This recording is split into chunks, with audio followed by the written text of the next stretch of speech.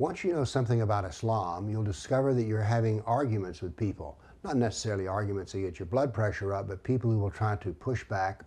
Or you'll hear someone say something and you go, you know, that's not right. Let me instruct you on what is right. This little book, Factual Persuasion, has an interesting background. Before 9/11, my wife had been in the film and video business as well as the music business. And so we had friends we had known for 20 to 25 years who were quite liberal and progressive in their politics.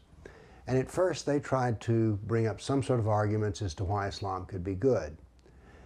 As I debated with them and reasoned with them more and more, in 100% of the cases I was successful in changing their minds. Now they're still progressives, they're still liberals, but they're no longer apologists for Islam. And as I did this reasoning with people, I discovered that there were only a very few arguments that people had. And so my book, Factual Persuasion, leads you through the greatest number of the classic defensive Islam arguments that I've seen.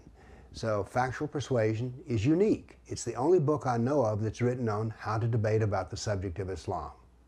Now, since I love to debate, I think it's a great book. Thank you.